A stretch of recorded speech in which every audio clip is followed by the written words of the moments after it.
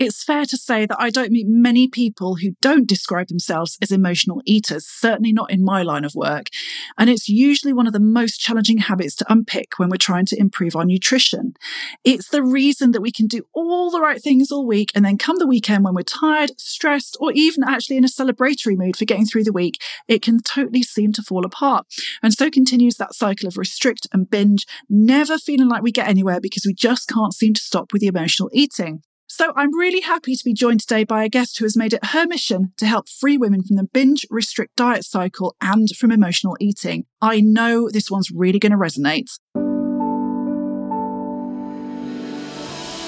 Welcome to the Busy Woman's Guide to Fitness and Wellness podcast, bringing you a weekly dose of fitness and wellness inspiration as we explore together how to get motivated and create a realistic and achievable way to stay active within a busy life, while stepping away from guilt and the diet roller coaster for good.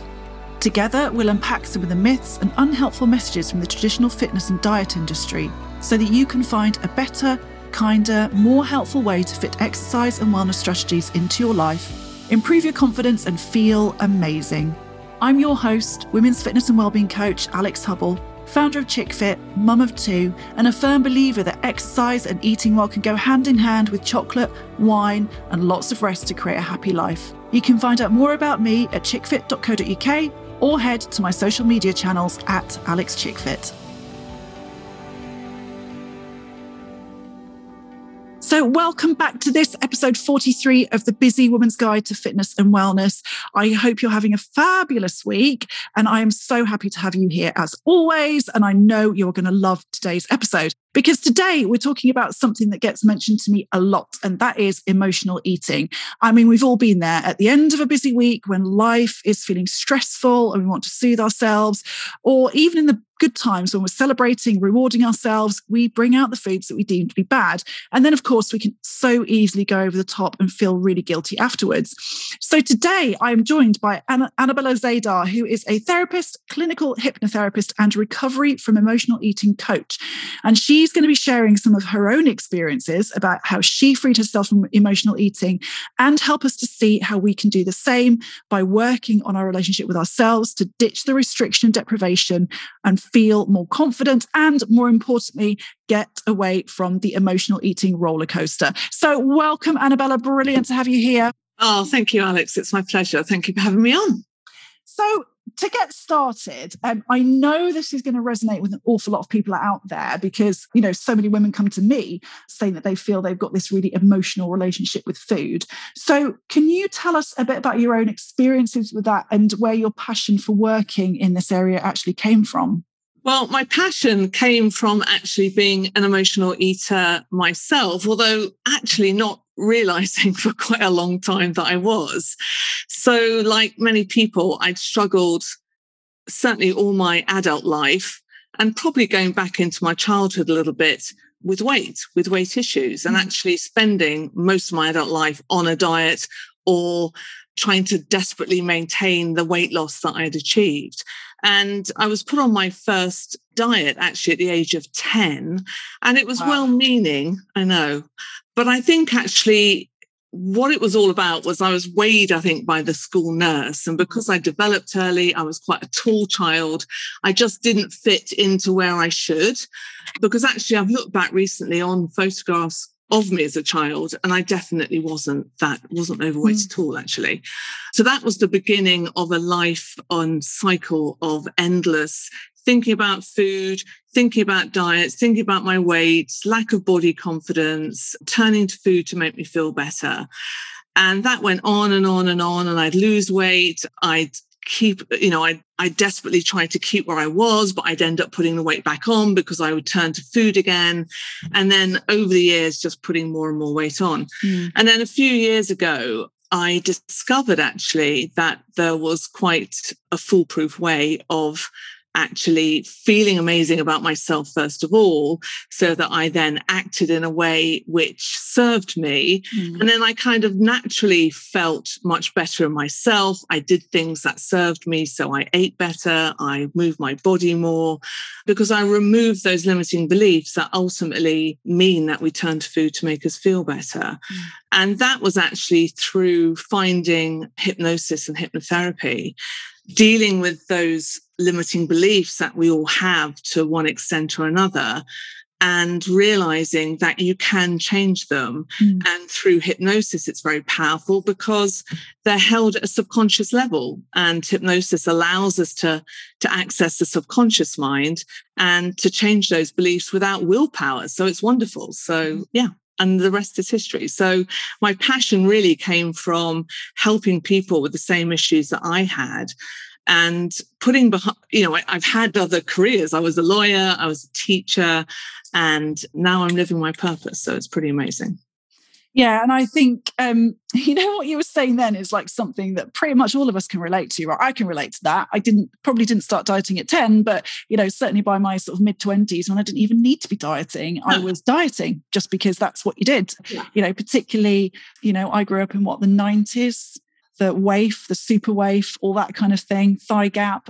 And it's very hard not to kind of respond to that. And, I definitely would have put myself in the emotional eater camp in the past. But, I now recognize that it was simply because of the dieting that I was an emotional eater. And, I'm not saying I don't do it now, but I can it is more of it's Friday night, I've had a busy week. Let's have a couple of glasses of wine and a bar of chocolate or whatever.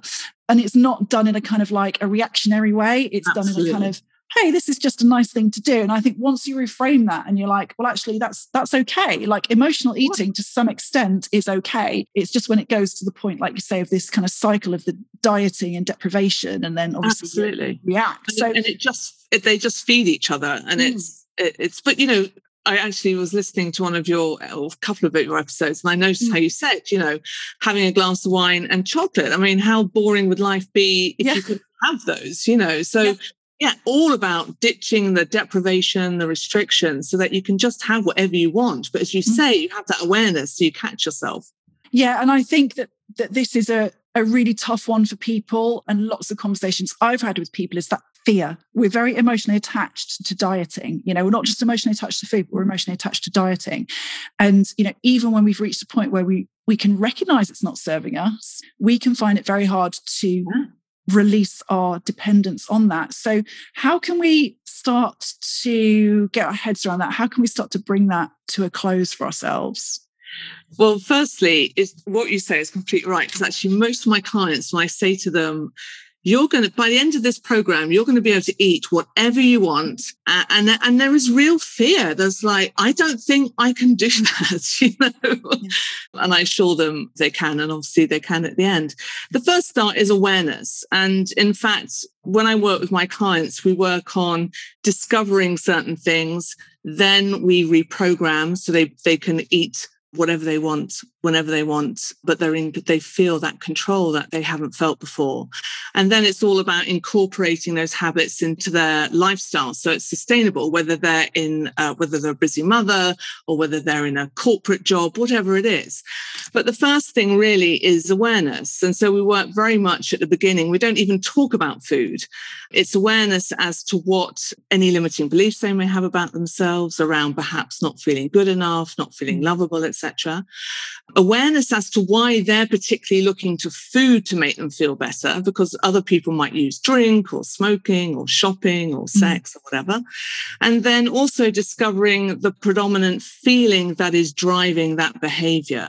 So it's all about discovering these things, because when we have that awareness as to what's going on, then it's so much easier to change. Yeah. And I think just at the start of what you were saying there, I was kind of thinking of, I'm sure I've seen this saying somewhere before that, dieting is something that was invented to solve a problem that doesn't exist kind of thing. And so we've all got into this cycle where like say in my 20s, I started dieting when really there was no need. No. Because I simply wanted to be smaller. And then you essentially create that problem. So then coming out of it, it feels like, the solution can't possibly be to eat what you want to eat, because I think the worry that most people have is oh my God, well, if I do that, I'm just going to keep eating. I'm never going to stop. And I'm going to eat all the wrong things. And I'll just pile on this weight and I'll feel even worse about myself. So how do you persuade people that this is going to work for them? Because I think most people aren't convinced it's going to work. Yeah. So it seems very counterintuitive. It's like, this hasn't worked for me in the past, so it's not going to work for me now. So essentially, they become an intuitive eater. Now, intuitive eating is science-backed. It's a set of principles. And I think there are 12 principles. But essentially, it's eating when you are physically hungry and stopping when you're full, and allowing yourself to eat what you want to eat. Because when we tell ourselves we can't have something, then of course it drives that, well, I've got to have it then. So it's giving yourself permission to eat whatever you want to eat. It's letting go of judgment, because we end up judging foods. These are good foods. These are bad foods. I can't eat this. I can't eat that. And it's when you give yourself permission to eat whatever you want to eat, then suddenly that food loses its allure. If you say, look, you can eat it for breakfast, you can have it for lunch, you can eat it tonight, you can eat it tomorrow, you can eat it the next day. And it's like, oh, actually, I ate it and I wasn't really hooked on it. So I can even get my clients to produce a list of foods that they're like, I cannot eat that because it's bad. But of course, those are the foods that they predominantly eat as an emotional eater because it makes them feel good. And to actually go through those foods, buy it, eat some of it, and actually eat it slowly, mindfully and consciously, because that's a really big part of it as well. Really enjoying the foods, enjoying the textures, enjoying the flavors, because so often we eat and we eat quickly to get that kind of that fix that food gives us, those sugary foods or processed foods.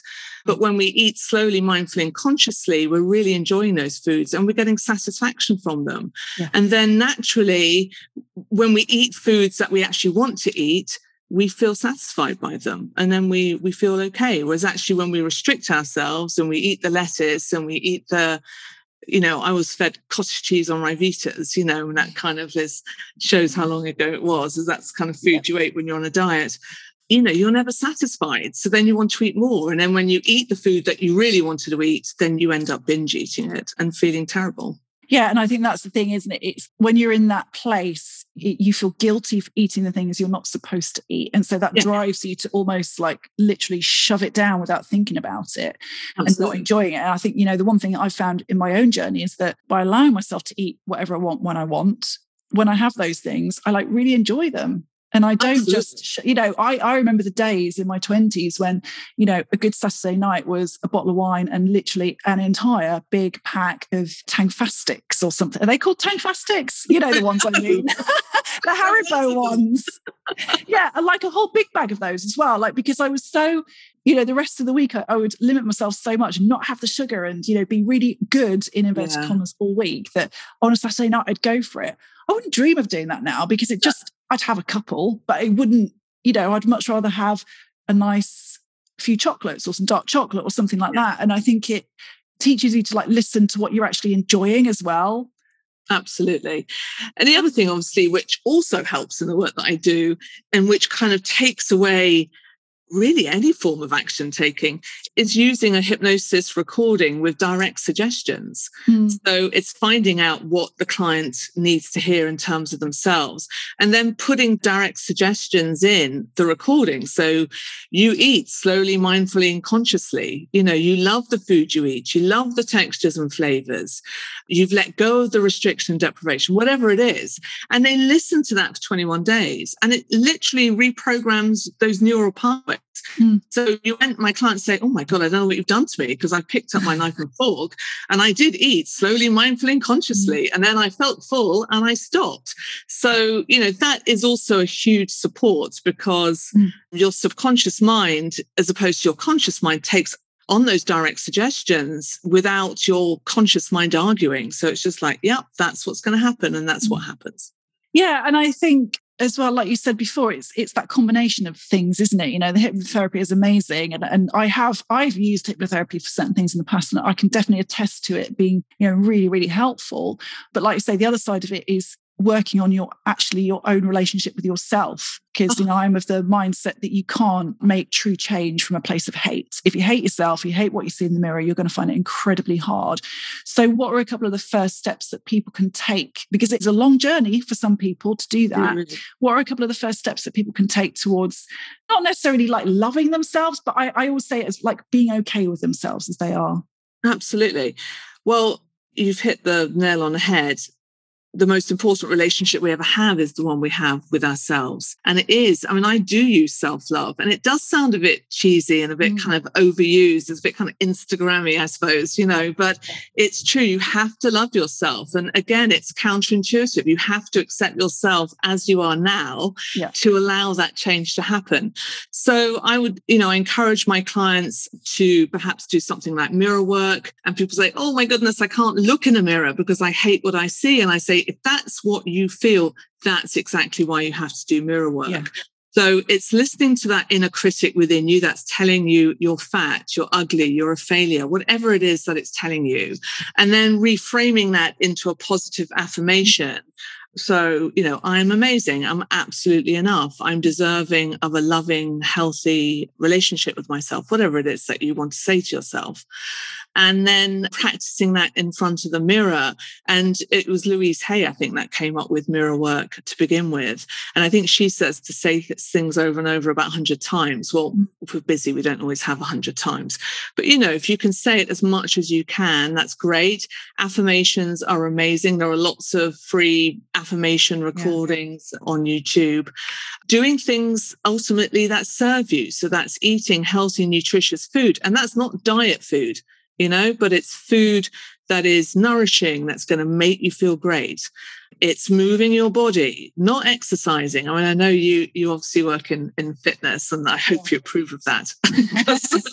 Some people say, oh, I don't want to work out. And I totally get that. Yeah. But when you say, oh, I'm moving my body, I'm dancing, I'm having fun, I'm doing Pilates, whatever it is. But it's doing things that really serve you in the end. But yeah, affirmations, journaling is amazing. Why do I feel this way? And just doing a kind of stream of consciousness. When I work with clients, I work very much on getting to the root cause of why they don't have that relationship with themselves. And that's really powerful, because it doesn't have to be trauma with a big T. It can be trauma with a little t. It can be the odd diminishing remark from your parents or your teacher, or perhaps you were bullied or something like that. But when we have that awareness that, yes, it was absolutely understandable that you felt that way as a 7 or 8 year old. But now you're an adult, and you are confident, you're amazing, you're beautiful. So really building them up is incredible. Yeah, because I'm very much of the mind that if we don't like ourselves and we can't look in the mirror, then that's how we're going to treat ourselves. Absolutely. Whereas if we can come to a place of more comfort, like I say, I don't expect myself to look in the mirror every day and go, oh my God, you're so amazing. But just to look in the mirror and go, actually, I'm doing okay. I'm fine. Yeah. Once you can do that, you can start to cultivate more kindness to yourself generally. And, that's moving your body, it's eating well, it's eating nutritious foods, all that kind of thing. And it's, and it does, like so many things, I'm convinced that it comes down to so much mindset. And actually while you were talking then, I was like madly looking on my phone, because I've got this app, this affirmations app, if anyone's interested out there. It's called Think Up. You can pay for it. I don't pay for it yet, but it's got some recorded affirmations on there. But actually, you can record up to 3 of your own affirmations. So like you were saying before, you don't necessarily have time to stand there and say it to yourself 100 times in front of the mirror, but you can record it yourself and listen to those affirmations when you're out walking or doing your commute or whatever you are. And like you say, it's that subconscious stuff. Like you've got to just keep putting it in there. Yeah. It takes longer on a conscious level to keep kind of repeating that, but your mind will get it. Your mind is always listening to what you're saying and what you're thinking, Yeah. So sometimes we have to lie a little bit to our minds. And so keep saying, you might not feel it to begin with. I am lovable, I'm enough, I'm deserving of whatever. But if you keep on saying it to yourself, that little voice that's always there will become dimmer and dimmer. I really like the I am enough one, because that doesn't feel like too much of a stretch for a lot of us.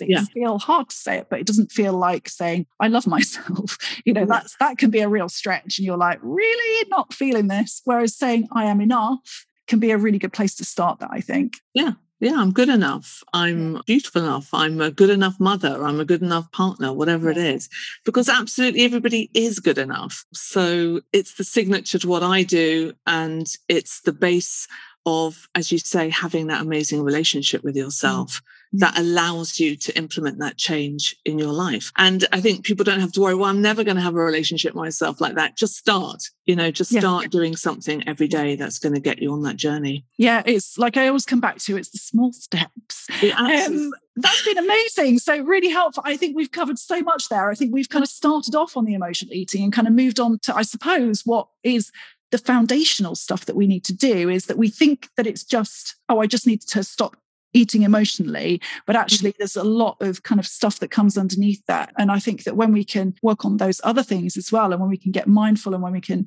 work on our mindset, I think that is what makes the big difference. And it takes time. It does take a bit of time. It does take a bit of commitment, but I can attest to the fact that it is really worth it because I've done it for myself over the last few years. And, it's not been an overnighter, but my goodness, is it made such a difference to how I feel about myself. I love that.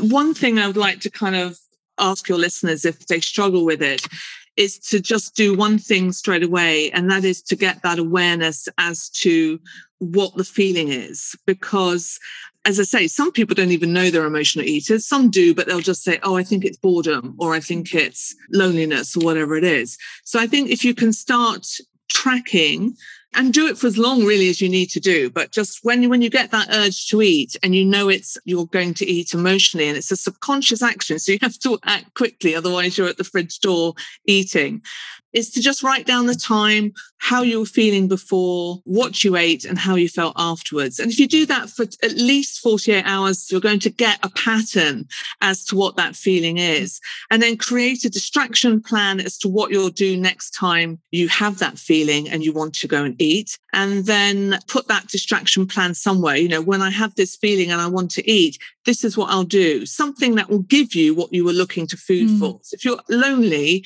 and you want some love, what can you do that will give you that love? Perhaps it's a bubble bath. Perhaps it's texting with a friend. Perhaps it's, going for a long walk. But having an action plan in place that allows you to do something that will give you what you were looking to food to give you. Yeah, I love that. Really good place to start. So that's been fabulous. Before we go, can you just tell people where they can sort of touch base with you, find out more about what you do? Of course. So probably a good start is my Instagram, actually, which is Annabella Zeiddar, my website, which is also www.annabellazeiddar.com. And on Facebook, you can find me there too. So yeah, all the main places. And you mentioned as well to me earlier that you had a freebie to offer everybody as well. Yeah, so it's a trigger tracker. It's something you can download, you can start filling out. And that's exactly what I was just talking about. So it's getting that awareness as to what is actually triggering you to go and eat food. So yeah, they can download that and hopefully it will give them that awareness that will allow them to start on this journey of change. Brilliant. And of course, we will pop all of the details and links in the show notes for you as well. So thank you so much for joining me today. You're very welcome. It's been a pleasure. Thank you for having me.